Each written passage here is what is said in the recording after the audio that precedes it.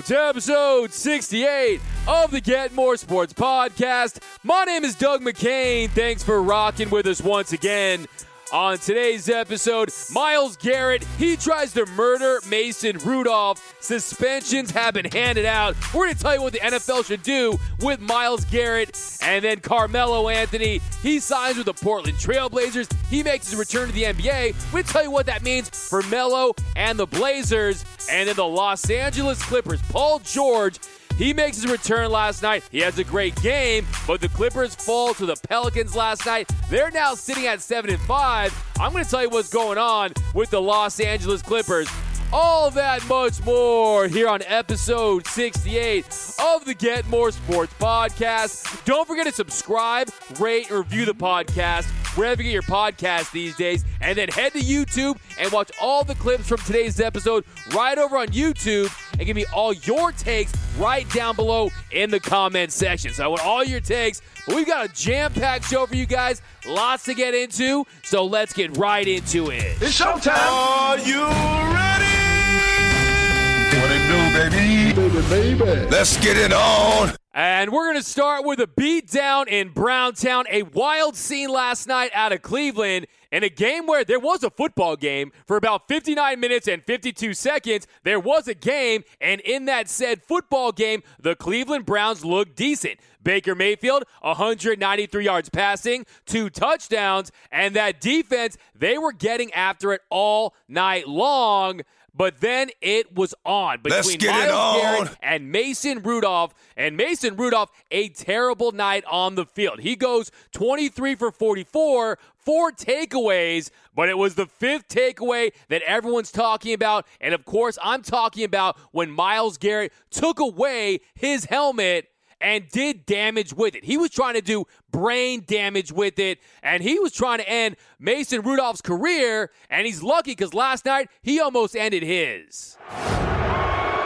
Rips the helmet off Rudolph's head and then eventually swings it and hits him in the head. And then Ogunjobi comes up and hits Rudolph from behind. And my first thing I want to say about this is this has to be the most 2019 Browns thing ever. You win a game last night, you look solid, you take care of business, but that win is all overshadowed by immature drama and the antics of Myles Garrett. And you got to say, Baker Mayfield, I like the way he handled it after the game. Here's Baker Mayfield talking about Myles Garrett. That's inexcusable. I don't care, rivalry or not. We can't do that. That's kind of the history of what's been going on here lately, hurting yourself, and that's just endangering the other team. That's inexcusable. And then, of course, Myles Garrett and Mason Rudolph, they had their sides of the story. I mean, I thought it was pretty cowardly, kind of pretty bush league, which, there's plenty of tape out there to watch. I haven't seen it replayed, but yes. I really haven't seen anything like that, yeah. I made a mistake. I lost my cool, and I regret it. It's going to come back to hurt our team. I appreciate my team having my back, but it just never got to that point. That's on me. And then this fight just completely broke the internet last night, right? Everyone was chiming in. Patrick Mahomes said, "Bro, I can't believe that just happened." And then Samuel L. Jackson, he got in the mix. He tweeted this out, quote, "Cowardly and Bush League from the dude that started it." Really? And did he say bitch while trying to get up? 3 Steelers, 1 Brown, QB being aggro, played badly, fought worse. And Samuel L. Jackson is right. Mason Rudolph, he's not innocent in all this. He played a part in it. But Mason Rudolph, he was out there playing Madden. Myles Garrett's out there playing Mortal Kombat, and he was trying to finish him. He was trying to finish him and end his career with his own helmet. So in a league where all the rules have been revised for player safety, trying to avoid helmet-to-helmet contact, you never think of having a player have to worry about his own helmet getting bashed on his own skull, because let's be honest here. Last night, if that was Tom Brady and someone took Tom Brady's helmet off and bashed him in the head with it and he looked like Marvin from Pulp Fiction, then there'd be a different story here. Myles Garrett wouldn't have to worry about wearing those brown and orange stripes. It'd be about those black and white stripes because he would be in jail for a long, long time. And then you have all these Browns fans out there. They're just embarrassing themselves right now all over social media. They're trying to make the case that Mason Rudolph hit Myles Garrett under the belt, that he hit him with a low blow. Well, guess what? He did it. You know why? We've got the alternate angle of the fight. Check it out right here. He can also use that steel chair because it's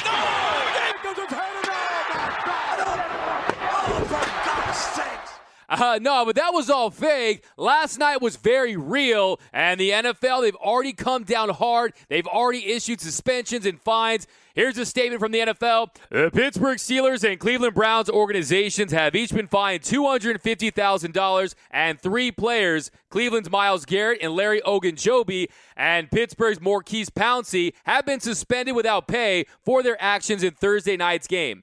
Garrett has been suspended without pay indefinitely, at a minimum for the remainder of the regular season and postseason, and must meet with the commissioner's office prior to a decision on his reinstatement. He was also fined an additional amount. Garrett violated unnecessary roughness and unsportsmanlike conduct rules, as well as fighting, removing the helmet of an opponent, and using the helmet as a weapon. Pouncey has been suspended without pay for 3 games and fined an additional amount for fighting, including punching and kicking an opponent. Ogunjobi has been suspended without pay for 1 game and fined an additional amount for unnecessary roughness, specifically for shoving an opposing player to the ground during an altercation. Additional discipline for other players will be forthcoming through the standard accountability process, including those players that left the bench to enter the fight area. And now the question is Mason Rudolph going to press charges against Myles Garrett? Because, hey, it might not be Myles Garrett. It might be Trials Garrett, because according to his agent, he was quoted as saying today, "I am gathering all information and no options have been removed from the table," said Tim Younger. That's his agent, and he looks like he's going to lawyer up, and it could be Trials Garrett because he could be facing legal action from Mason Rudolph. Now the question is, what is the proper suspension for Myles Garrett? Well, last night it was unacceptable. You can't condone it, tolerate it, or justify it in the NFL in 2019, and he was just downright mean last night. Last night, he solidified himself. He cemented himself as the new dirtiest player in the NFL. Last night, he was so mean, he made Ndamukong Suh and Vontaze Burfict look like Bob Ross and Mr. Rogers' Neighborhood. That's how mean he was, and I think the proper suspension is 16 games. 1, he's already cemented himself as a dirty player. Look what he did to Trevor Siemian. Look what he did to Delanie Walker. This guy is a filthy player at this point, and a full year would allow him to rehabilitate himself. I give him a second chance. I think he's talented enough to really do some soul searching and get this out of his system, because a full year makes perfect sense. Look, if this happened in the first game of the season, it would have been a full year suspension. If it happened game 5 of the season, it'd be the rest of the year. So you got to give it an entire season, and I think that Myles Garrett should not contest this. He's a dirty player. He needs to be out for an entire year, and the Cleveland Browns, this just devastates their defense because he's so talented, and it's unfortunate because last night was just ugly.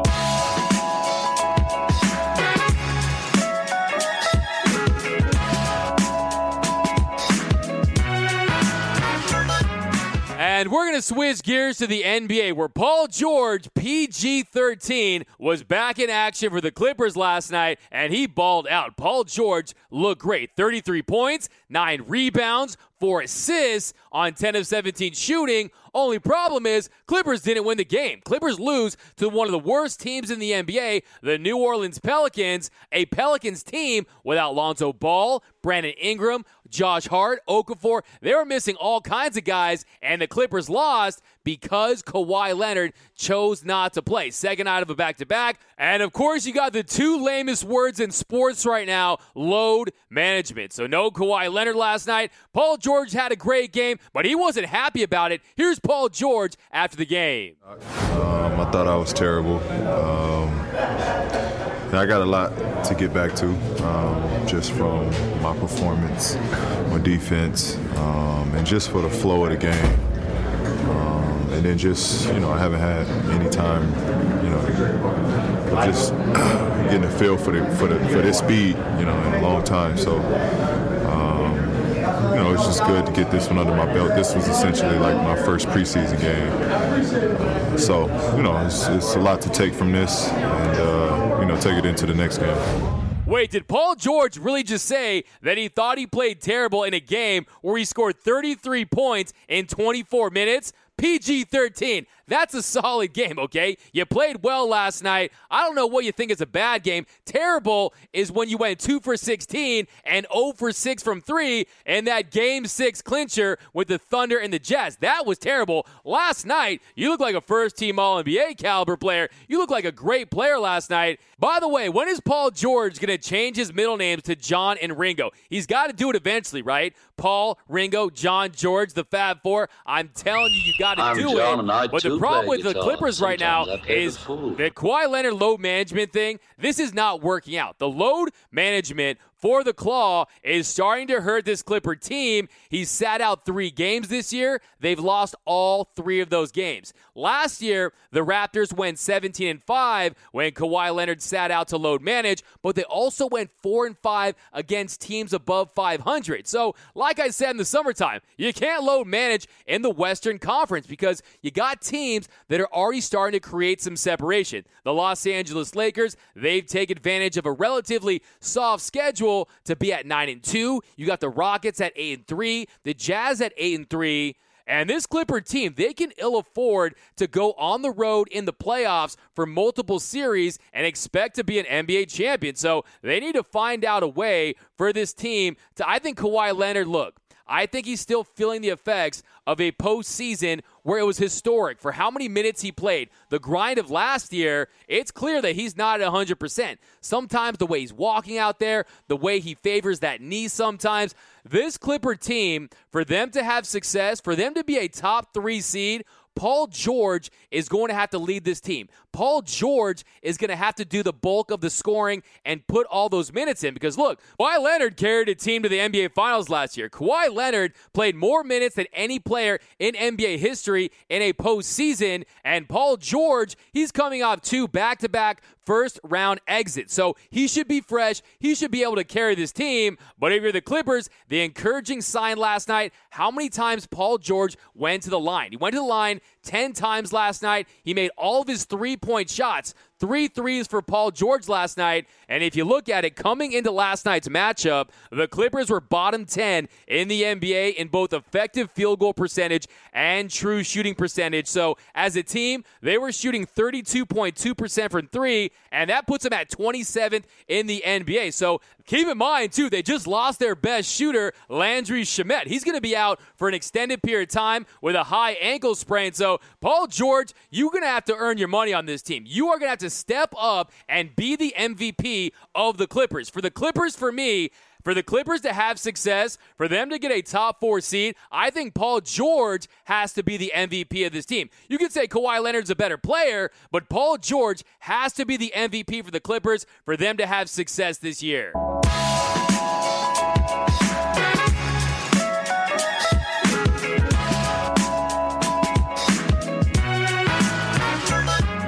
And next, Carmelo Anthony is back in the NBA. Melo is back. He signed with the Portland Trail Blazers, and it was reported by Adrian Wojnarowski on Twitter in a tweet that read, Portland is signing Carmelo Anthony, league sources tell ESPN, and he would go on to say the deal is non-guaranteed, and that he's going to be joining the team in the upcoming road trip. So Carmelo Anthony, he's back in the league. A lot of people saying it's about damn time. That's what Dwayne Wade said. And you hear a lot of people out there. Did he get blackballed? Did he get Kaepernicked from the NBA? And the answer is no. Carmelo Anthony did not get blackballed. His skill set just started to decline. Father of Time, they caught up with Carmelo Anthony, and they caught him hard. So the way he plays his game, he relies on that mid-range shot, and he just cannot play defense like he once was able to. Right now on defense, he's a liability. I saw it with Houston. I saw it with Oklahoma City. Teams hunted Carmelo Anthony. They're going to do it in the pick and roll all day long.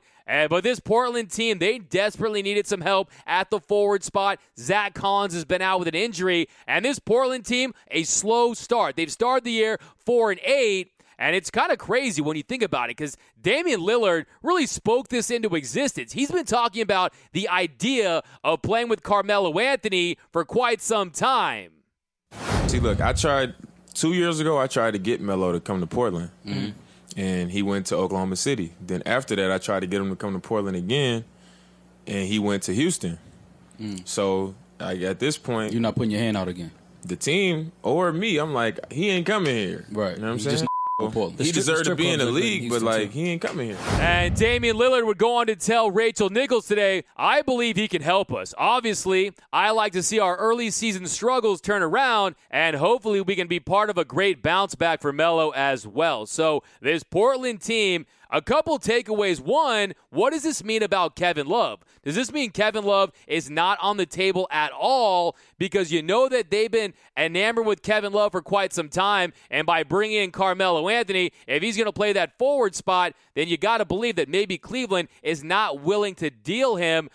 But if you're the Portland Trailblazers, you hope he comes in and he embraces the role. He embraces the fact that, hey, he has no guaranteed deal. If it doesn't work out, they can cut him. And you know he's not going to do that. He's going to make the most of this opportunity because he wants a little bit of that farewell tour action. He wants to go and play in Denver and play in New York and get those standing ovations and get the ovation that really he's due. I think Carmelo Anthony, obviously, he's a first ballot Hall of Famer. He's a guy who was so close to beating Kobe's Lakers. He could easily be a champion right now. Instead, he's a college champion with Syracuse, won a national championship there, and then he's a gold medal winner. So Carmelo Anthony, one of the great scorers in NBA history, but like I said, it does not solve their problems defensively. If you look at it right now, the Trailblazers are 19th in the league in overall defensive rating at 109.2, and not only is he not going to help that, he's going to hurt that. When he's on the floor, their defense is going to plummet. I hope I'm wrong because I'm a fan of Carmelo Anthony,